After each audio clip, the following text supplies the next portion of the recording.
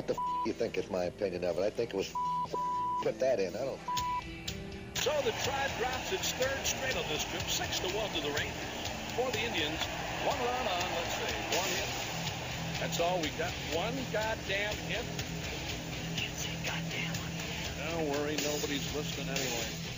I'm talking about the past, I'm talking about the history, I'm talking about what's great about this game of baseball. There's so much stuff that we talk about. I would say I would know, but I would say the reason why they won that is baseball going into the highest baseball sport that has gone into baseball, and from the baseball angle. I'm not going to speak of any other sport. Let me start by telling you this.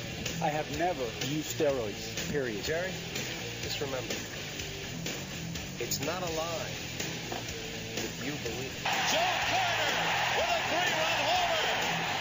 The winners and still world champions, the Toronto Blue Jays. And his team sucks. Well, he's out. Yes, Fred is out. Look at this. Fred is out. Damon Mad. I'm not here to argue about other sports. I'm in the baseball business. It's been run cleaner than any baseball business that was ever put out in the 100 years at the present time. Sell the team. Oh, yeah, welcome back. Pass Ball Show, MTR Radio Network. Of course, this is John Pielli. We're going to knock out a solid second hour to Pass Ball Show today, so I want to thank everybody for tuning in. Listen, we're getting into, obviously, spring training. You got Grapefruit League, you got Cactus League action going on. Talked a little bit about the Mets and the Yankees in the first hour. Talked about some of what may be the bottom teams, the teams that aren't really looking to compete this season. So, you know, as we move forward, we obviously look at, you know, every fan, every person that covers a team really feels that they have a chance to not only compete, but to win it all. I mean, you obviously go out there as a fan of baseball, you love the game, but whatever team you root for, you want to think that they have a chance to maybe either exceed expectations, or if you're one of those teams that are expected to win, to go out there and get the job done. And right now, one thing that, you know, for certain, everybody's on as fair of a ground right now. Yeah, everybody is on the same level, in the same position, in the same spot. And I think those are all things that have to be looked at for this reason, and you know, for pretty much for any reason in regards to what has to happen or what will or what shouldn't happen. Now, you know, obviously you see everything going on with the World Baseball Classic, so a lot of teams are out there in spring training running out minor leaguers now, and a lot of players that are playing right now are not going to give you the impression that they're going to be able to go out there and run these guys out, run out the team that you may or may not see right now when it comes to what the team is going to look like. Obviously, great players, top players, important players that are going to be part of certain teams are not with them right now. They left whatever the last day of February, first day of March, and are playing for their respective countries in the World Baseball Classic.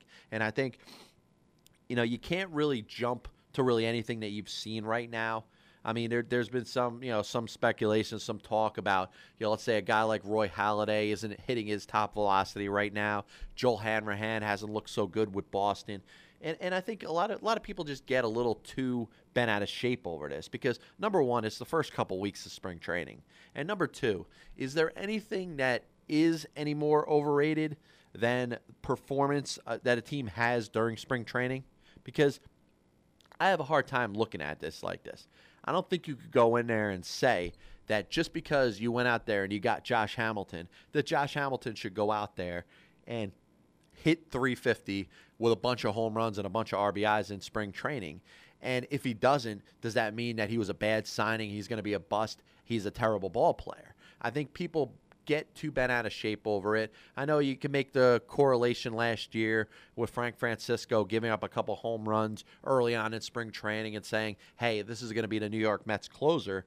You know, we can't possibly trust this guy. And the problem I have with that is that particularly when you're talking about pitchers, the job that they have in spring training, particularly in the first couple weeks, is to go out there and throw some pitches, throw your fastball, locate it, and not necessarily worry about what the results are. And too many people get caught up in results in spring training. Are we going to jump on the bandwagon of the Kansas City Royals and the Seattle Mariners because they've gotten off to great starts in spring training? The answer is no, you can't. You can't jump and get all bent out of shape over how a team does over the course of the first couple weeks of spring training.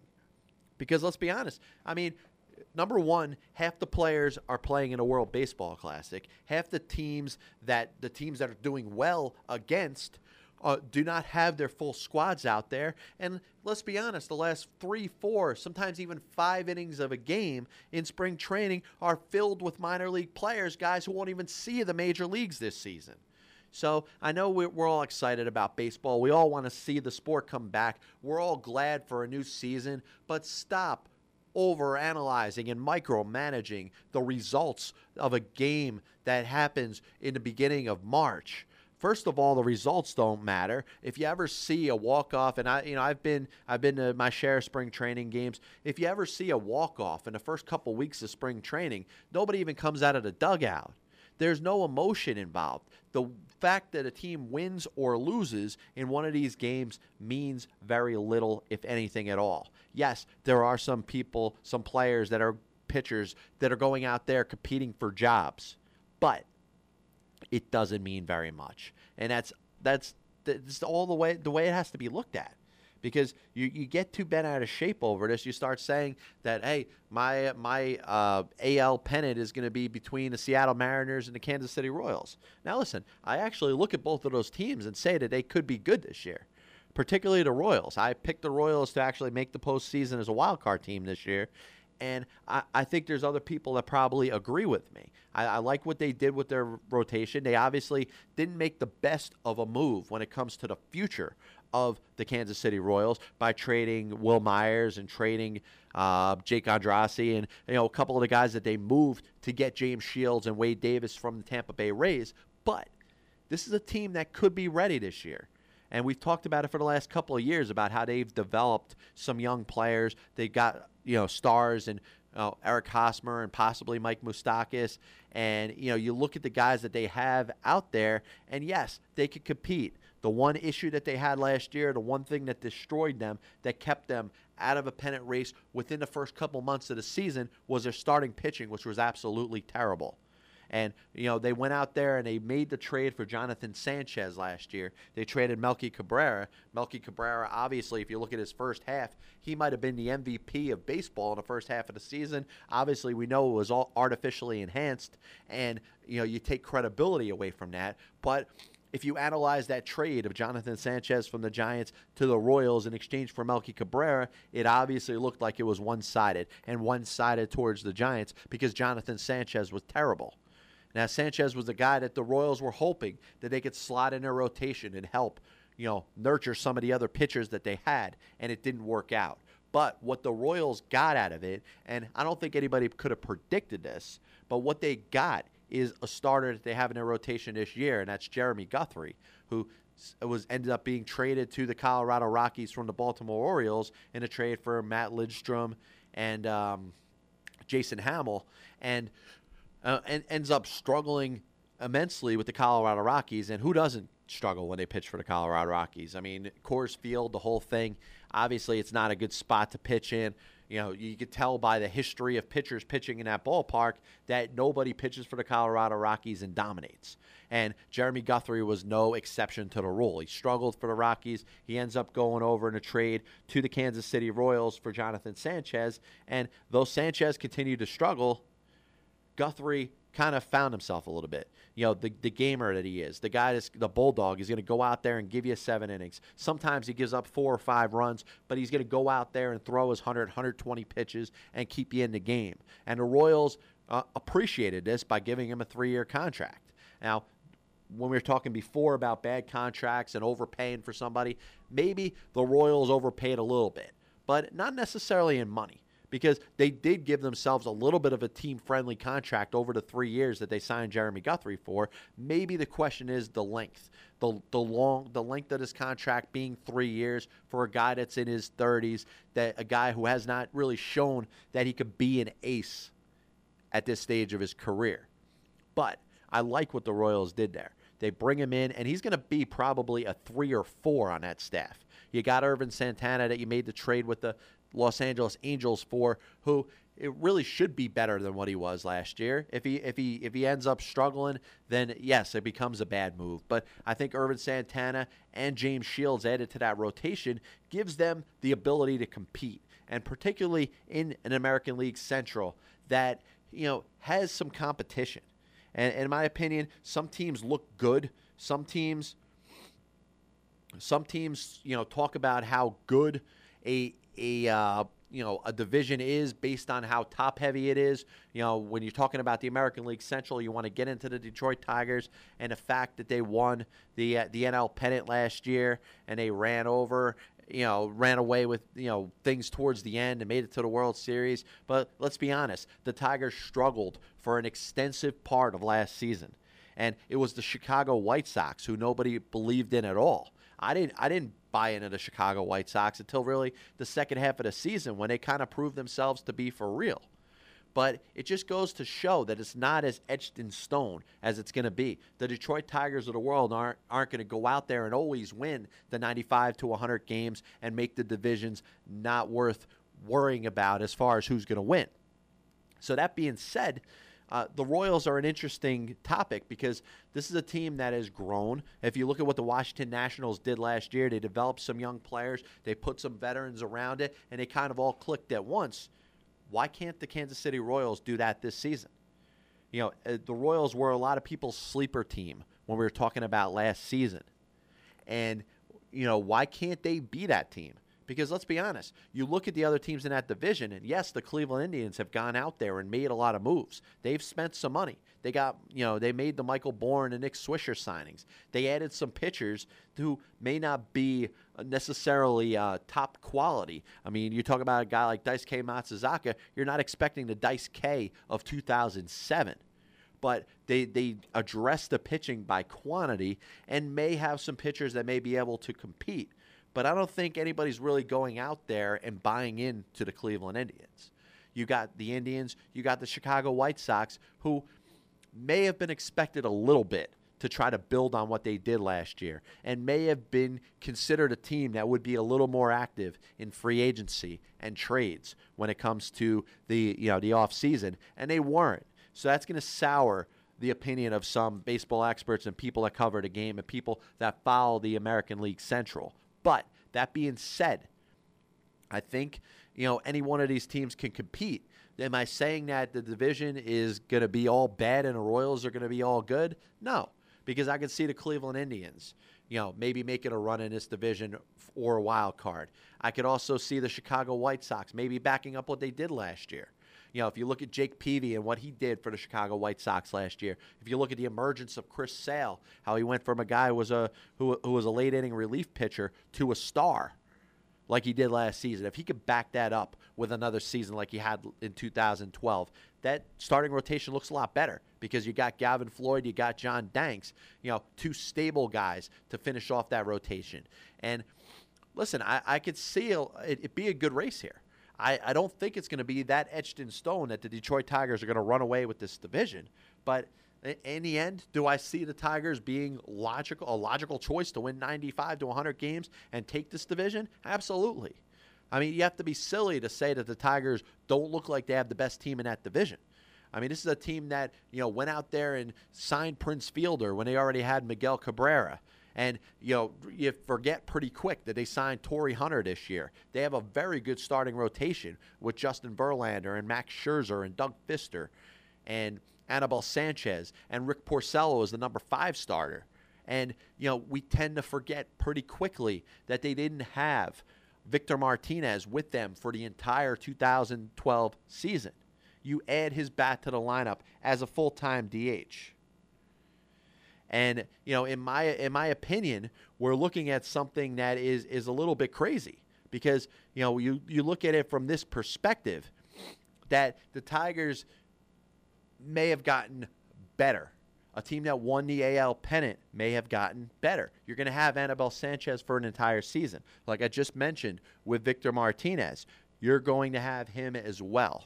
And I think those are two things that really have to be looked at. And, it would be silly if you're predicting logically for a team to go out there and duplicate what they did last year, yes, the Detroit Tigers will be a favorite because as good of a team as they had last year, they went out there and they got better.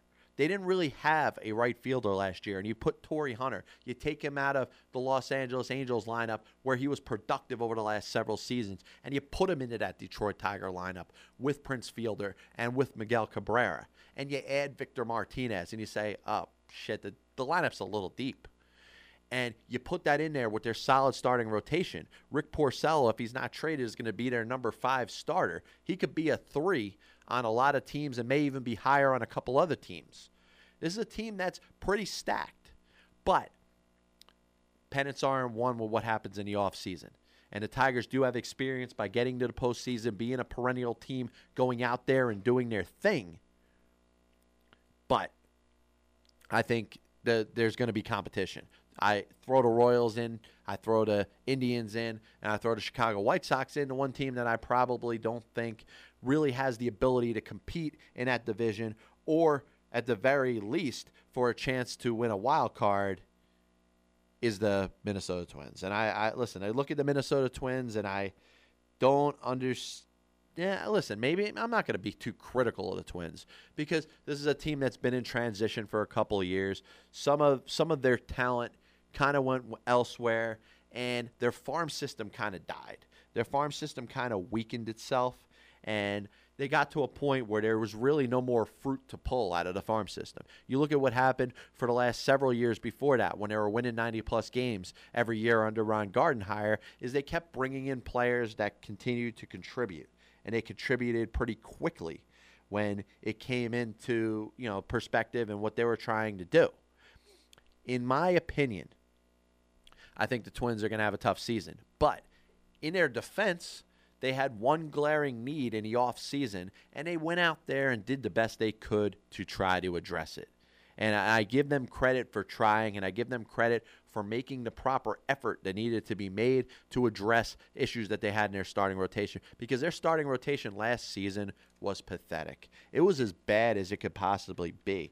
And I think, honestly, if it wasn't for what happened with the Colorado Rockies and their pitching staff, and as bad as that was, we would spend a lot more time talking about how bad the Minnesota Twins are and were. But they went out there and they added Vance Worley in a trade with the Philadelphia Phillies for Ben Revere. They added Kevin Correa as a free agent. They added Mike Pelfrey as a free agent. And they added themselves a little bit of depth. Because let's be honest, they only had, Scott Diamond, he threw out, 150, 160 innings, and he pitched very well for them. But other than that, the guy with the most innings pitched was Brian Dunsing, who only made 11 starts and spent most of the time in the bullpen. Francisco Liriano pitched 100 innings even before he was traded to the Chicago White Sox. So they didn't get any durability. They didn't get any strength out of their starting rotation last year. I think it could be better. I really do. I really do think that this is a team that's rotation could look a little better. But right now, listen, they're in a tough spot because the other teams either were better coming in or made moves to try to do better than they were. And I have a hard time believing in the Minnesota Twins, a team that traded Bernard Span, a team that traded Ben Revere. Where are they going to replace them with? They got young journeyman type players filling in, and unless Justin Morneau goes out there and is like gangbusters and has that contract walk year type of season, I don't see the Twins competing. And I just think that you can look at every other team in that division, the White Sox, the Indians, the Royals, the Tigers, and say, listen, they're all simply better. And listen, that happens before. Let's be honest. If you're a New York guy, if you follow the Mets at all, you'll realize that the Mets are in the same spot. The Mets may be building for something good in the future, but right now there's maybe 3 teams definitively that are better than them in the National League East. And there's nothing you can do about that. You got to let your players develop. And if you're the Minnesota Twins, you got a guy by the name of Kyle Gibson, a right-hand pitcher who is expected to make an impact at the major league level this season. And you got a outfield prospect by the name of Brian Buxton, who was drafted number 2 overall in the draft 2 years ago. he's a guy that's on a fast track to the major league. He's only 19. He has a chance to be that five-tool type of player, the guy that could really go out there and do his thing. And that being said, I think there's promise if you're a fan of the Minnesota Twins, but nothing really to look forward to this year. And I said it in my post when I was ranking the Minnesota Twins number 28 out of 30 teams on the 30-1 MLB countdown, JohnPielli.com, MTRRadio.com/John Pielli, the whole thing. When I was getting into that, I was factoring in just there's not enough right now. And that's the problem. And if Ron Gardenhire went out there and he was a star, and this team exceeded expectations, maybe finished 500, then you got to talk about Ron Gardenhire possibly being the best manager in all of Major League Baseball. And looking at it that way, I mean, that's really what it's going to take. I mean, let's be honest. If Terry Collins went out there and won 85 to 90 games with the New York Mets this year, all of a sudden the stock of Terry Collins, to talk of Terry Collins being a top manager is going to have to be changed. You're going to have to look at this guy as a top manager. If he took a team that really is rebuilding and got them to compete at the level of the Oakland Athletics last year under Bob Melvin, even Davey Johnson with the Washington Nationals, Buck Showalter, of course, with the Baltimore Orioles, then you got to start giving credit to the manager. And that's really the kind of things that happen in seasons like this because you got 162 games. It doesn't all go the way that we all, as experts, predict in the beginning of the season. There's going to be teams that are going to get off to good starts that are going to fade so incredibly the opposite direction. They're going to be like, all right, that's why we didn't predict them to be any good. But there might be a team or two, like the Athletics and Orioles of last year, or the Diamondbacks of 2 years ago, or the San Diego Padres of 3 years ago. A team like that that's going to take the whole strength and endurance challenge and go out there and be an 85-90 win team when we expected them to win about 60 games. That happens in Major League Baseball, and that's a token to the parity of the game and the fact that teams could change from one year to the next. A team, let's say, and I'm going to go the extreme here to say the Houston Astros, let's say Fernando Martinez goes out there, hits 325 homers, 100 RBIs. Let's say Justin Maxwell goes out there, hits 20 home runs, drives in 80 runs. Matt Dominguez goes 20-80. Chris Carter hits 30 and 115. And all of a sudden we talk about the baby boppers of the Houston Astros going out there leading the league in home runs. That's going to change the impact of the team. That's going to change the perception from a team that's going to lose 100, maybe 120 games, maybe even more, to a team that could finish 500 or even better.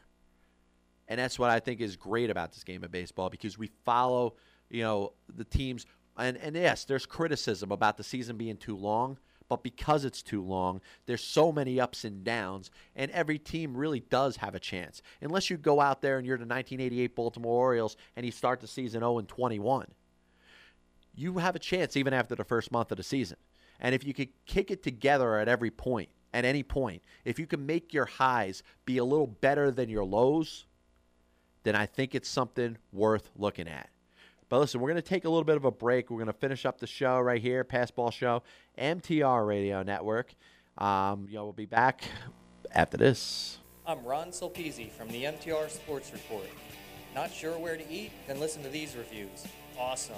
Amazing Greek food. Everything is fresh. Great family restaurant in the heart of Ocean City. Catina's is an Ocean City staple. When you've had your fill of pizza, cheesesteaks, and ice cream, head for Catina's. Catina's Gyro Restaurant, 501 East 9th Street, Ocean City, New Jersey, 609-399-5525. Check out their website, catinasfoods.com. That's catinasfoods.com. Order their famous Mediterranean dressing, and they'll ship it right to your door. Follow us on Facebook and Twitter, Catina's Greek Restaurant. Hey everyone, this is Joe Lamort from ADD Sports Radio. Thanks for tuning in to MTRRadio.com. We're on 24/7. Like us on Facebook and follow us on Twitter at MTR Radio. Don't forget to tap that app in the Android market and iPhone App Store. Search MTR Radio on your handheld device. Tap that app. Everybody's doing it.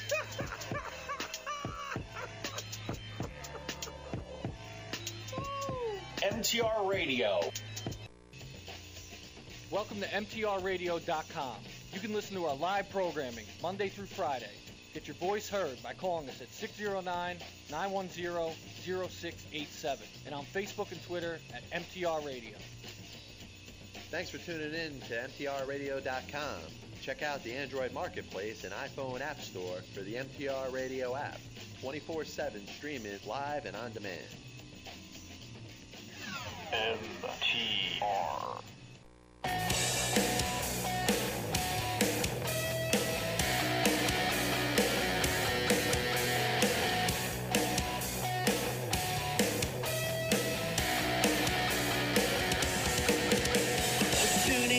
Jumpy Ellie's basketball show, hosted by a guy called Jumpy Ellie. I'm tuning into Jumpy Ellie's basketball show at jumpyellie.com. Welcome back, Pass Ball Show, MTR Radio Network. Of course, this is John Pielli finishing you up here. In a little bit, we're going to play our interview with former Major League pitcher Al Hrabosky, of course known as the Mad Hungarian. We're going to finish up the program with that, and I want to thank everybody for tuning in today. Great job, Andy McAuliffe, Jeff Juden, the whole thing. I do have one a spot that I got to read for Hooters, which we're going to be doing a remote broadcast on the 18th of March. David Dobin, of course, the host of the David Dobin Show. He does a phenomenal job talking all sports, and obviously this part of the year gets real heavy into baseball. Is going to be hosting his show live from there. But I just want to make sure I get this thing out there. Watch all the March Madness action at Hooters of Princeton. Monday's special cheeseburger and fries, $6.99. Tuesday, 5 p.m. to close. All-you-can-eat wings, $14.99 per person. And all you fantasy baseball players, check this out. The MLB and Hooters have paired up. Hooters will be hosting MLB draft parties. Book yours today. It's free Wi-Fi, free draft kit. Your own personal Hooters girl. Come down to Hooters in Princeton at 400 Mercer Mall, Lawrenceville, New Jersey, number 609-520-9464. So, definitely check that out. Of course, on 18th, David Dobin will be there, the whole MTR crew. Sure to be a great time, so definitely get involved in that.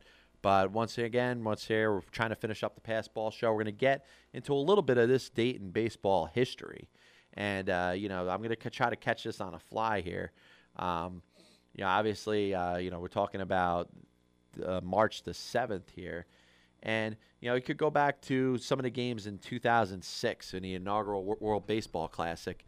The USA beat Mexico today 2-0 in 2006 with Derek Lee and Chipper Jones being kind of stars of the game. Jake Peavy, was a big factor to that team. Bernie Williams led Puerto Rico to a 2-1 victory over Panama in Pool D, where Adrian Beltre and David Ortiz hit home runs to leave Dominican Republic past Venezuela. So that's if you remember, obviously the World Baseball Classic going on now. You remember the World Baseball Classic in its inaugural season, which was 7 years ago, and I can't believe it's been that long since it started. But definitely trying to remember some of the things going on in baseball history at this point. A couple guys enshrined into the Hall of Fame. Hack Wilson, of course, known as being the all-time leader for most runs batted in a season, and longtime exec Warren Giles were elected to Baseball Hall of Fame by the Veterans Committee, and that's in 1979. And it, certainly well-deserved. Maybe Hack Wilson didn't have the whole career that a lot of other Hall of Famers have, but is known for obviously having that moment, having all those RBIs in a season, a ridiculous season that he had for the Chicago Cubs. Hall of Famer James Pud Galvin died on this day in 1902 at the age of 45. He won, of course, 361 games over the course of a 14-year career, where he was in a tie for sixth place on the all-time wins list. He won to combine 92 games in 1883 and 1884, a ridiculous amount of ridiculous number for 2 seasons. 92 wins in 2 seasons, which is something unbelievable, and obviously will never close to happen again in Major League Baseball history. Christy Mathewson rejoined the Giants on this day as pitching coach in 1919, coming back from World War I, and he was set as heir apparent to John McGraw, who was obviously the longtime manager, won the World Series championship in 1905, and really was considered one of the best managers in the history of Major League Baseball. But listen, I want to thank everybody for joining into the program today. I hope you guys enjoyed yourself. We're going to take a quick break, probably about 30 seconds or so, and we'll get you right into our interview with Al Hrabosky. And we'll check you out next week, man. Passball Show, MTR Radio Network, johnple.com. So we'll take care, guys.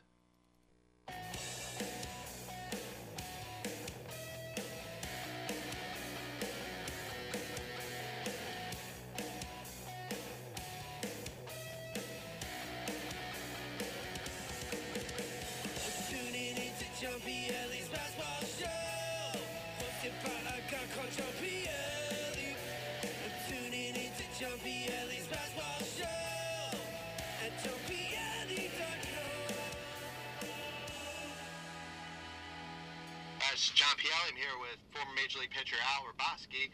Al, how you doing, buddy? Thanks for having a couple minutes, my friend.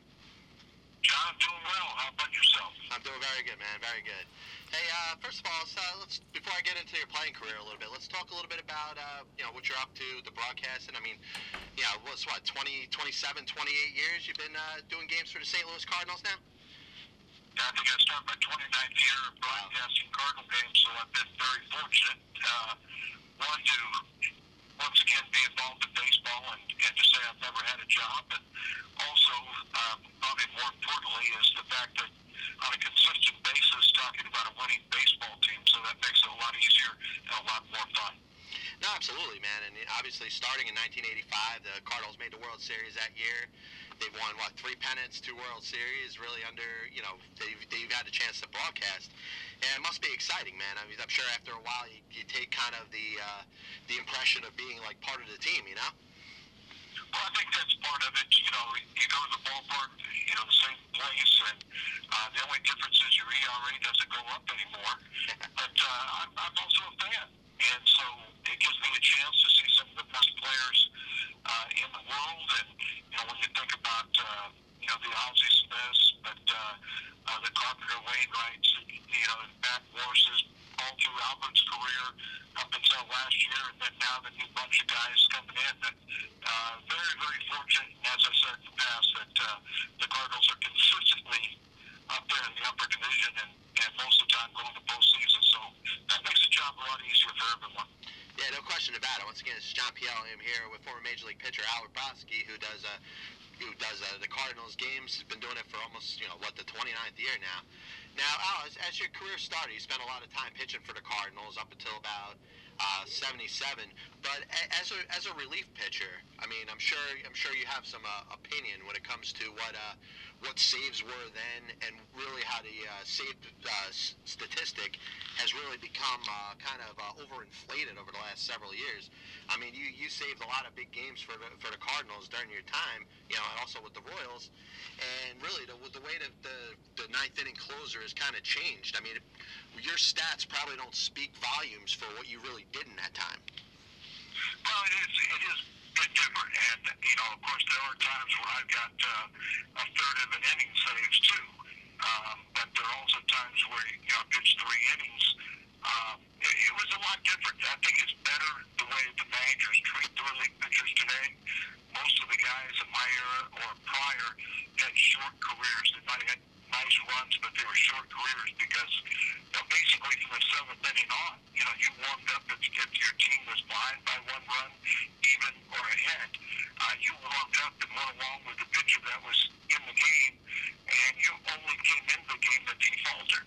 So you would never take a guy out just because it's the same situation. And quite frankly, I never wanted to pitch in those situations. I only wanted to pitch when the game was on the line.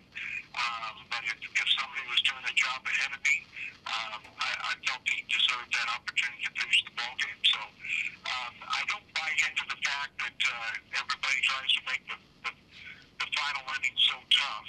I think they psych out more young pitchers than they help. But it has evolved and it's changed, and for the most part, I think they take better care of the closers now today. Yeah, now once again, it's John Pielli. I'm here with Al Hrabosky. Now, talking about psyching out, you obviously, you were known as the Man Hungarian. You got that a whole little intimidation thing that you did before you came into the game, before you started pitching. Tell us a little bit about how that originated and really what motivated you to wanna kind of have that persona. Well, it really originated because I was about ready to go back to the minor leagues. 1974, I was the team's closer, and I got off to a horrendous start. And I mean, I just had lack of concentration, just really struggling. And the Cardinals were actually about ready to send me down to the minor leagues. And somebody thankfully asked Ted Simmons, my catcher, and he said, "What's wrong with Al?" And he said, "Don't worry about it, he'll figure it out." And Jack Buck, our Hall of Fame broadcaster, is the one that mentioned that to me, and so I kind of felt like I was up all the time.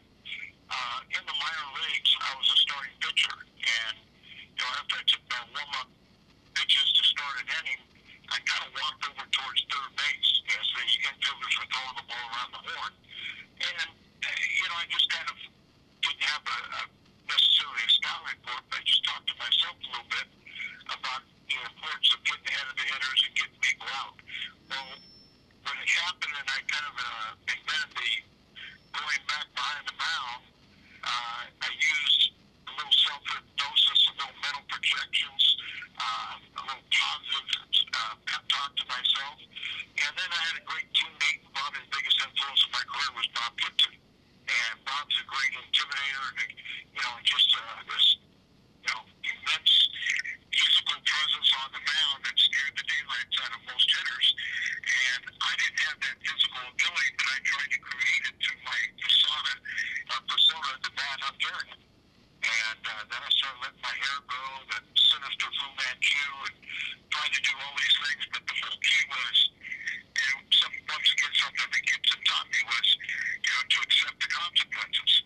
So I really went out there and tried to mentally visualize a hitter, kind of going over his sky report, what his weaknesses were, throw the ball effectively into that area, up and in, say to a left-handed hitter like Stargell, and mentally see myself do that, see a swing and miss, and then I just tried to get the pep talk and then get up on the mound and try to duplicate it. But you remember, the Man Hungarian was 6'8", 292 pounds, the ugliest thing in the world, in my mind. But Dave Stargell, he was 6'8", 292 pounds and ugly. So he also was a Hall of Famer with 475 home runs. The way I wanted to get him out was I wanted to bust him inside, tie him up, and throw the ball right up on his hands. And I remember if he got the ball out over the plate, he's going to hit, home run number 476. If I got the ball too far inside, might hit him, might make him mad. And if he charged him out, I was going to hurt him. So I just tried to do all these things and just tried to go out there in my own, frame of mind that I was invincible, no rules pertain to me. And then, as I said, Gibson taught me the fact, accept the consequences. No question about it. Once again, this is John Pielli. I'm here with Al Hrabosky. Now, do you think that was the difference between you having a successful career and not having a successful career? In other words, if you didn't have that persona, if you didn't have that whole thing where you were fearless, you were willing to throw inside, not worried if you hit somebody and they charged them out, do you feel like you could have been successful if you didn't do all that? Well, I was to a degree earlier. But then when I was pitching as a closer 4 or 5 times a week, I didn't have the same thing. I basically was a one-pitch pitcher. I only threw fastballs. And my ball had tremendous movement. And like I said, I started forming the intimidation. But when I first came up, when I was pitching once or twice a week, I always had that good fastball. But 5 or 6 times a week, there were times where I didn't have the good fastball, and so I really had to rely on making quality pitches, making pitches into a batter's weakness. And so I really do believe it did create the environment for me to be successful. Yeah, no question. I agree with you 100% on that, man. Now, after the 1977 season, you were traded over to Kansas City for Mark Liddell. And, of course, Mark Liddell gave up that famous home run to Chris Chambliss that won the pennant for the New York Yankees. Was there anything that you thought about in regards to who you were traded for? Like, in other words, did you expect to go out there and get that out when, let's say, a guy like Liddell didn't which essentially cost the Royals the pennant that year? No, it was part of the reason why I was traded. One part was, Gussie Busch all of a sudden got upset with facial hair, and part of the essence for the Cardinals to trade me was because I had the facial hair. Then Rocky Herzog, who was the manager of the Cardinals and also a very good friend of the Cardinal general manager, Big Divine, kind of said, I'll take Al because one, the left-handed pitcher to neutralize, like you said, Chambliss, Reggie Jackson, the left-handed bats in the Yankee lineup, because that was kind of, they'd just gone 2 years in a row where they were stopped by the Yankees. Well, it ended up being my first year in Kansas City. The Yankees got the Royals again they beat us in the first round of division play. And so I have somewhat been used to where the Royals wanted to go. But, it was just one of those situations that Littell and also Buck Martinez was in that deal. He went from Kansas City to St. Louis, but then the Cardinals traded him for George Prager. That I know some of the Yankees fans will remember. But, it was a situation where I really enjoyed going to Kansas City and playing for Whitey Herzog and playing with my teammates in Kansas City also. Yeah, no question about it. Once again, it's John Pielli. I'm here with Al Hrabosky. Now, you move on. Did you feel that 78 Royal team had a chance to win it all?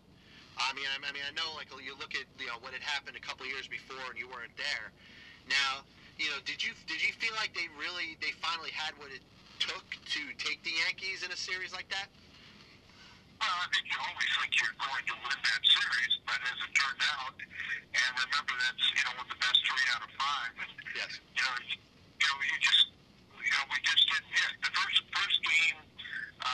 If you remember, that was when the Yankees and Red Sox. Red Sox had the big 13-15 game lead about halfway through the 78 season, and then the Yankees caught them in the one-game playoff where Bucky Dent hit the home run, Mike Torres. Absolutely. We were expecting to play Red Sox, and all of a sudden, all the thing the Yankees do is one more game that they had to win again. So they show up in St. Louis, and they just kind of blew us out of the water that first game. We won the next day, but then we went into Yankee Stadium. I think the first game, George Brett had 3 home runs, and we lost the game. Then the next day, I remember one of the games. I'm warming up to the bullpen. We're leading 2-1. Munson's up.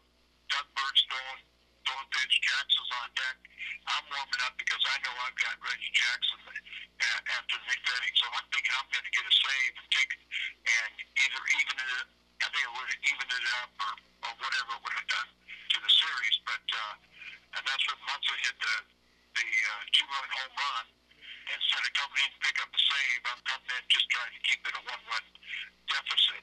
And when you talk about an emotional swing, And no question.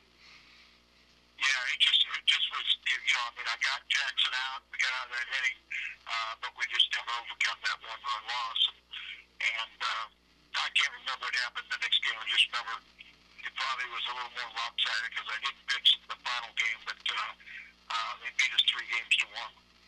Now, listen, man, it happens sometimes. Once again, it's John Pielli. I'm here with former Major League pitcher Al Hrabosky.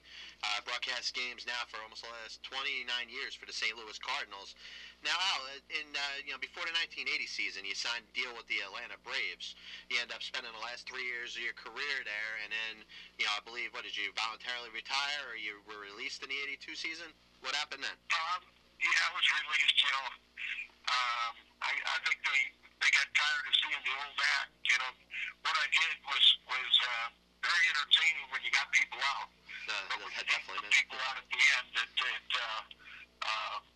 kind of accelerates your exit. Yeah, no, it definitely does, man. It's a shame that everybody embraces it when things are going well, but when they're not, it just kind of seems to get a little old for some people. But Al, before I let you go, let the listeners over in the New York area know where they could catch your games, for the St. Louis Cardinals, and what station and stuff like that. Well, I think everybody can catch it on MLB package. Okay. And I do work for Fox Sports Midwest. And but the MLB package is the best way for people to see the Cardinal games. And I think we're going to have a good year this year. So it's going to be interesting. We've got some. Carpenter got the bad news that he won't be pitching this year. Right now, it doesn't look very good for Fakal with his elbow. But I think the Cardinals do have a bunch of young, talented pitchers, more hardcores than I've ever seen. So I think some way Mike Matheny will figure it out. And I look for the Cardinals to be in postseason once again. Yeah, no question, man. I actually agree with you. I think the Cardinals, for whatever it seems that they go through, whether they lose Pujols or La Russa, stuff like that, they have the type of players, and their farm system has always been great. I mean, a guy like Trevor Rosenthal, I could see coming in and making a big impact for them. Right, really good. And Shelby Miller is supposed to be the Cardinals' top minor league pitching coach. Our pitching prospect. He's very highly touted and pitching very well right now. But last year's former #1 draft pick is maybe the talk of spring training, Michael Wacha, right-hander out of Texas A&M. Only pitched about 21 innings last year, his first year as a pro, after signing in June. But got up to Double-A and pitched those playoffs, and they said it was a man pitching against kids.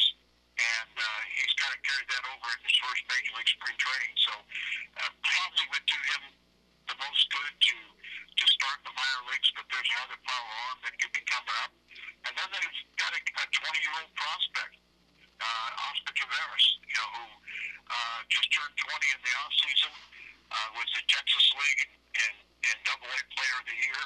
And they say he's the best prospect in the organization since a guy named Albert Pujols. So Cardinal farm system was ranked #1 in all of baseball, so the pipeline is still good. Nah, rightly so, and I tell you, they continue to develop a lot of young players, and I expect to see the Cardinals to be very competitive and good for years to come. Listen, Al, I want to thank you for having some time, man. Hopefully I could reach out to you and get some Cardinals perspective throughout the season, buddy. Thanks a lot. Sounds good, John. Appreciate it.